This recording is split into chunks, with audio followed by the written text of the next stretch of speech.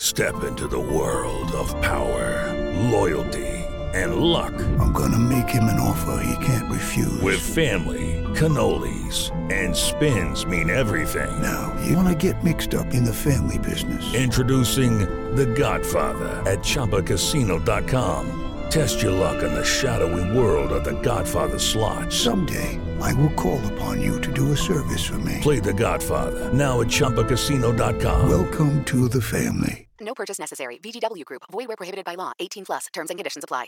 Hello, it is Ryan, and I was on a flight the other day playing one of my favorite social spin slot games on ChumbaCasino.com. I looked over at the person sitting next to me, and you know what they were doing?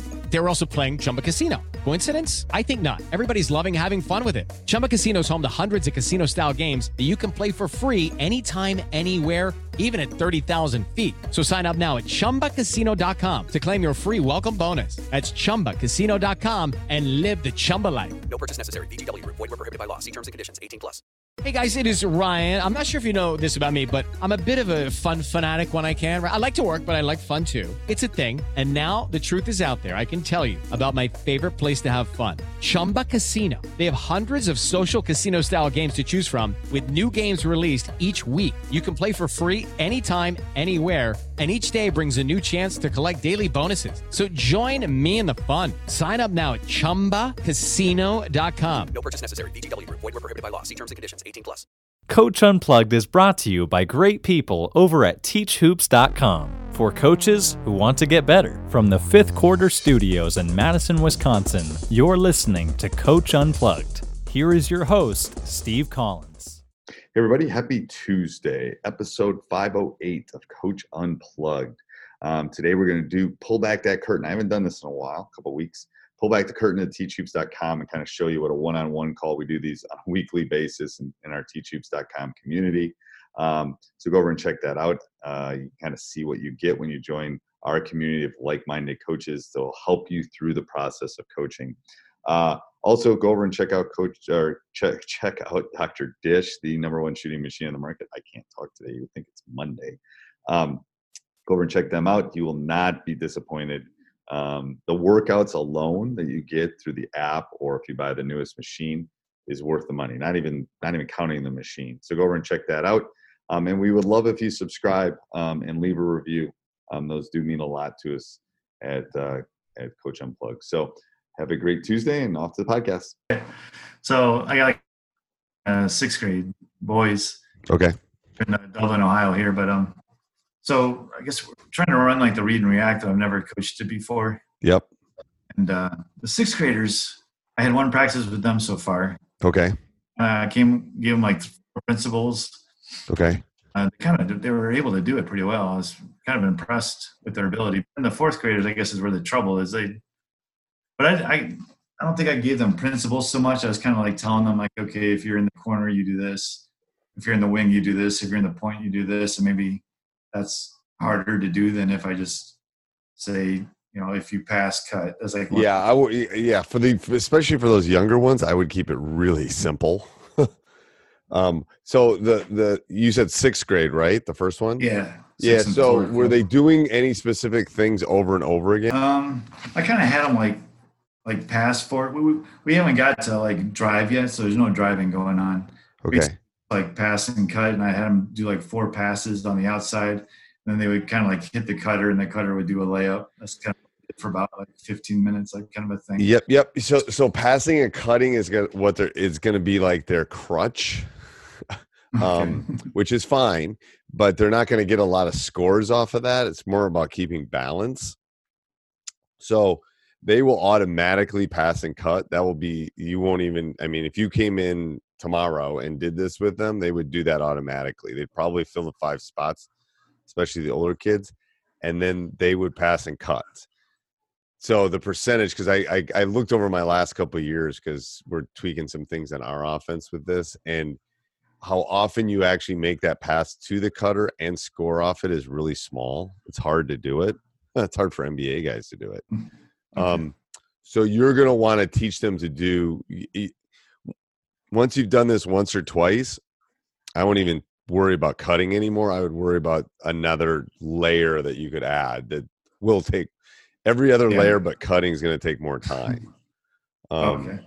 So whether it's you want them to screen away, whether you want them to cut and then back screen, whether you want them to drive or dribble and then, curl behind, whatever you think they're capable of doing, whatever that next step is, that's where you should spend your time. Because my guess is that the passing and cutting is going to take care of itself. All right. It would be interesting. It would be an interesting experiment if you came in and said, all right, let's try this. I bet if you sat back and watched for like 30 seconds, they would all pass and cut and replace. And especially if there's no defense, it's going to look good. But as soon as you put some defenders in there and they don't let them cut, or it's hard to make that pass to the cutter, it'll be harder to score. I guess I was going over like some different things too. Let me think. The inbounds plays. Yep. I was looking at their classes, the courses and stuff. Yep. I was thinking of doing like a line.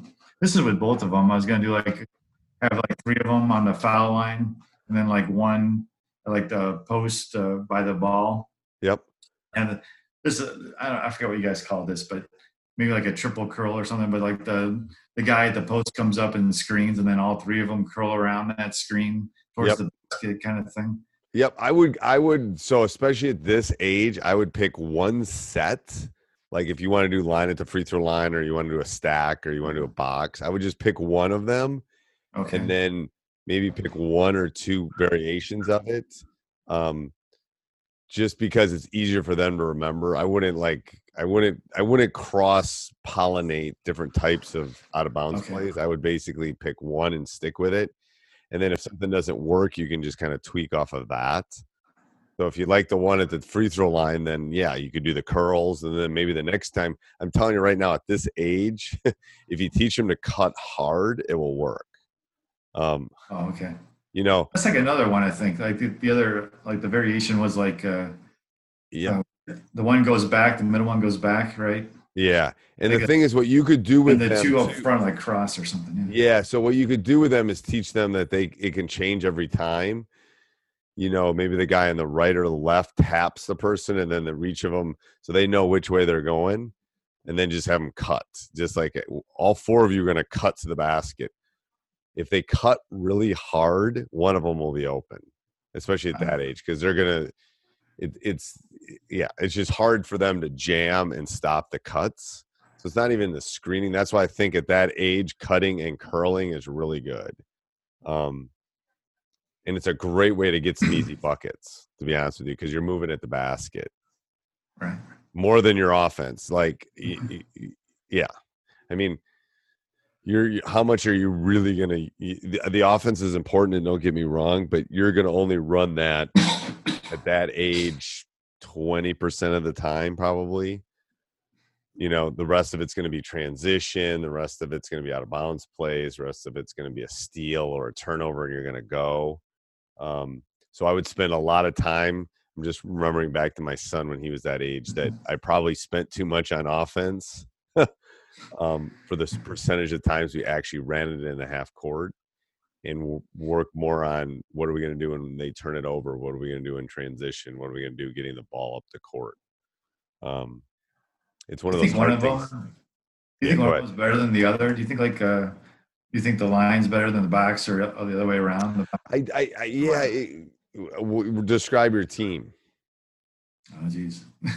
Are they a bunch of all same sizers? Do you have a couple big skyscrapers? Do you have guards? Do you have bigs? Do you have a mixture? Yeah, a lot of guards, really. I think I was planning on playing 5 out. We don't really have anybody that posts up at all. You know what I mean? Yeah. So if you've got 5 guards, get them away from the basket so they can use their quickness because there'll be some times where bigger guys are on them and you want them curling and cutting. So I definitely would not use box with a guard set. I would use something where you can just pull them away from the basket and get them moving. The hard part, and it's been a while since I've had to do it with that age, but the hard part is to find the guy to throw it in, to be honest with you. Oh, really? So that's where you got to experiment. Because sometimes your best passer is your best scorer too. So there's this fine balance between, but especially if you're cutting and curling, you got to have somebody that can actually thread that needle. And usually there's 1 or 2 on every team that can do that. So you got to experiment with that a little bit and figure out which of the people can thread the needle on that pass.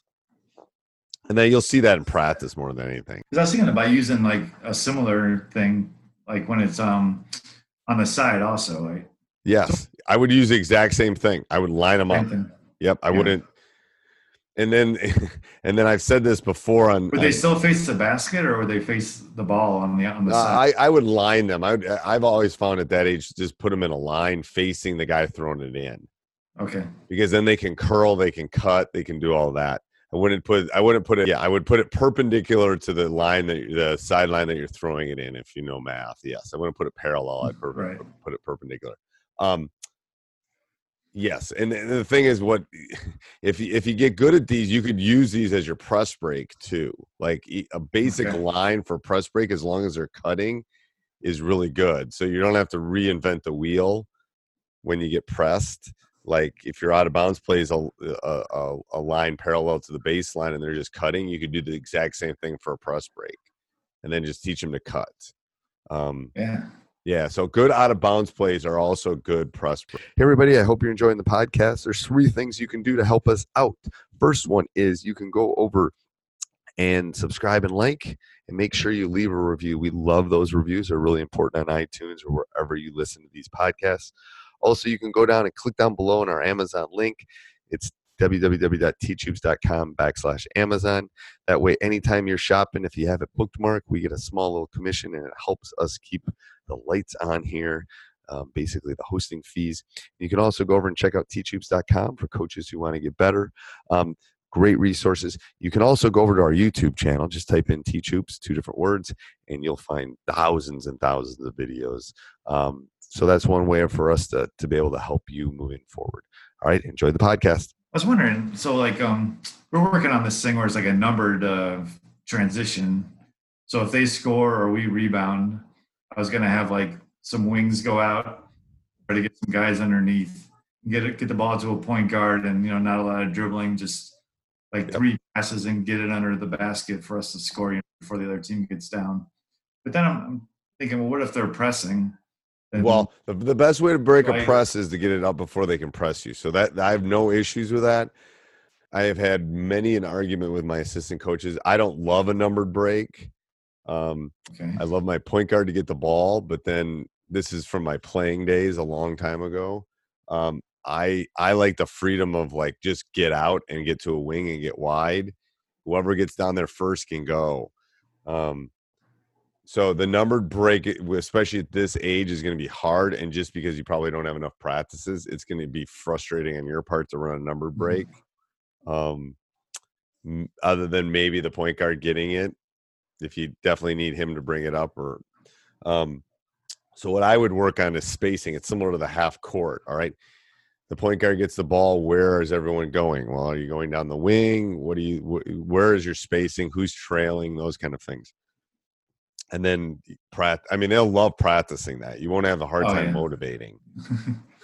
So that's the good thing about it. I guess if the ref's handing it to us they're pressing that, then maybe we do like our inbounds play then. Yep. A press break. Yep. Maybe that's the time that we do the inbounds. Otherwise, we just do this, get wide and get down. Yep. Okay.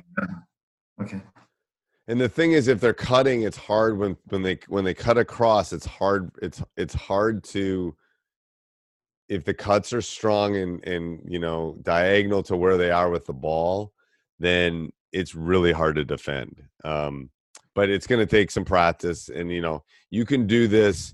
But the way I kind of teach this is no dribbles, both on the offense and the defensive end until you if you're doing the read and react, until you teach them how to dribble on the read and react. But a lot of press breaks, a lot of out of bounds plays, I want to do it without us having to dribble at all. So if you do this press break or you do the break, they should almost be able to run the break without any dribbles. And if they need any, maybe it's the initial point guard. But if they're sprinting, they shouldn't need any dribbles. It will teach them to look up and look for guys ahead of them if they can't dribble. If they can dribble, unless they're different in Ohio than they are in Wisconsin, they're going to want to take like 6 dribbles before they get rid of the ball. And the It way you depends. break them of it is take it away from them. Then they'll force their heads up and to look up the court. I guess like we're thinking of, so the one team, the older ones, they can start playing zone this year for the first time. Okay. It's always been man-to-man until sixth grade. Now they're letting us do zone if we want. And I was thinking doing like a zone when we're pressing them. And then also maybe if for whatever reason we're having problems with our man-to-man on certain matchups, going to like a zone. And I was thinking like doing like a 1-3-1. We're doing 1-3-1. If we can trap them in the front court, like we're close to where they pass it in, trap them in that corner. Yep. And not try to trap in the middle at all. Yep. Don't trap in the middle at all because there's just too many angles. So yeah, the 1-3-1, the 1-3-1 3/4 court is really effective. And part of it's playing cat and mouse. You want to put your best athlete on top. You want to put probably your smallest athlete in the bottom. You want to put your strongest kid in the middle, and then your two best athletes on the wing. Which one's in the middle again? Whoever can, because the ball can't get in the middle. If the ball gets in the middle against a 1-3-1, you're done. So whoever's your best post defender should go in the middle. Post defender, okay. Yeah, it's like it tends to be the bulky kid, the maybe not as agile of kid, but that you have to take the middle away. If the ball gets in the middle, you're toast. Yeah, you're done. Our rule is if the ball gets in the middle, we're running back at that point. We're matching up or we're going back into the half court. Okay. And if we're in the half court playing 1-3-1, then just I was thinking just try to trap in the corner. Yep, I wouldn't trap if once it gets past half court. I wouldn't trap up top. It's really hard unless you're long. I would only trap in the corners. And especially now, sixth grade boys is a little different, but it will work because they can't really make the pass from that corner to the opposite wing. Oh yeah, because they're not strong enough. So that's where the steal, they're going to try to make it, and that's where the steal is going to come from. So I would definitely work on trapping in the corner with the guy in the bottom and the wing, and you'll get some steals. Trust me. You spend a little time on it, it will work. It'll be like gold. Yeah. It will be good for changing pace and tempo. I would still play a lot of man in sixth grade just because they need it. But this would be a good change up. And if you really want to press and you're running man, you could just, run and jump. You could teach them to double the ball on a dribble, or when they pick it up, we're going to go at them. Some basic stuff like that. When I did it we used to do just the first pass. Like they dribble it over half court, and usually the first pass is to a wing. So we would call it like, I don't even remember what we called it, but the ball would go to the wing, point guard would bring it up, ball would go to the wing, and we'd trap. And we'd do it once. We'd trap just once, and then we'd be in our man. And we'd score 5-6 times a game out of it because people aren't ready for it. They don't know when it's coming. So that element of surprise can, especially at that age, can really be all right. One more, coach, and then I got another one after you. Okay, which one? I guess if you have a player that like doesn't want to do things during practice, I mean, what do you do with the kid? I mean, I was like, how about we play knockout? And the kid's like, no, I don't want to play knockout. And then even like we were going to do like a cheer at the end, just put your hand in and do like a team cheer. And he's like, no, I don't want to do that. Like, oh my God, what's up with this kid? So those are hard. That kid's probably there because mom or dad or grandma wants them to be there. So what I've done in the past with those kids is you got to find what makes them kind of click. And it might be Star Wars. It might be Marvel. It might be, they might be math kid. They might be whatever. You got to, if you connect with them in that age, they'll run through a wall for you, but you got to figure out what makes them click. And obviously it's not basketball at this point. So that's a hard one. And I would definitely try to connect with the parents on that one. Because I've had to do this. It's like, well, Johnny doesn't really want to be here. Maybe he needs to take up curling, kind of thing. I think maybe he got upset because I was like, he wanted a scrimmage, like 4-on-4 scrimmage. There's 8 kids on our team. Right. And I kind of like, I don't know, I didn't want to do it because I'm like, well, that's going to be kind of a waste of time. I didn't say that to him, but I just kind of put it off. And at the end, we kind of ran out of time. I wonder if that kind of set him off, or he's like, I really wanted to do this and we didn't do it or something. It could be at that age. Yes, I would say yes. And to be honest with you, every practice I would have to try to have something, especially at that age, something that kind of hooks them. So something fun, something whatever. Maybe we're playing knockout for a Gatorade, or we're gonna have a one-on-one horse tournament or something, and then the winner gets a Gatorade or something. I don't know. They swear to God, my 12th graders still remember doing all those fun games with them in 6th grade, 5th grade. So, find something like that. They'll remember those. They won't remember you run and read and react, but they'll remember those games. To be honest with you. Okay. All right. All right. Thanks, Coach. Let me know if you have any other questions. Okay, great. All right. Bye. Well, I hope you enjoyed that. If you did, go over and leave a 5-star review. If you didn't, turn your iPhone or whatever you're listening to the podcast off. But no, go over and check out teachhoops.com too. If you want to give back a little bit, if you want to join our community, if you want to become a better coach, if you want to find the nuances of this great game, if you want to delve into this brain of 30 plus years of coaching, go over and check it out, and we'll help you through this great journey. Have a great day. Sports Social Podcast Network. Hello, it is Ryan, and we could all use an extra bright spot in our day, couldn't we? Just to make up for things like sitting in traffic, doing the dishes, counting your steps, all the mundane stuff. That is why I'm such a big fan of Chumba Casino. Chumba Casino has all your favorite social casino-style games that you can play for free anytime, anywhere with daily bonuses. That should brighten your day a little. Actually, a lot. So sign up now at ChumbaCasino.com. That's ChumbaCasino.com. No purchase necessary. VGW Group. Void where prohibited by law. See terms and conditions. 18+.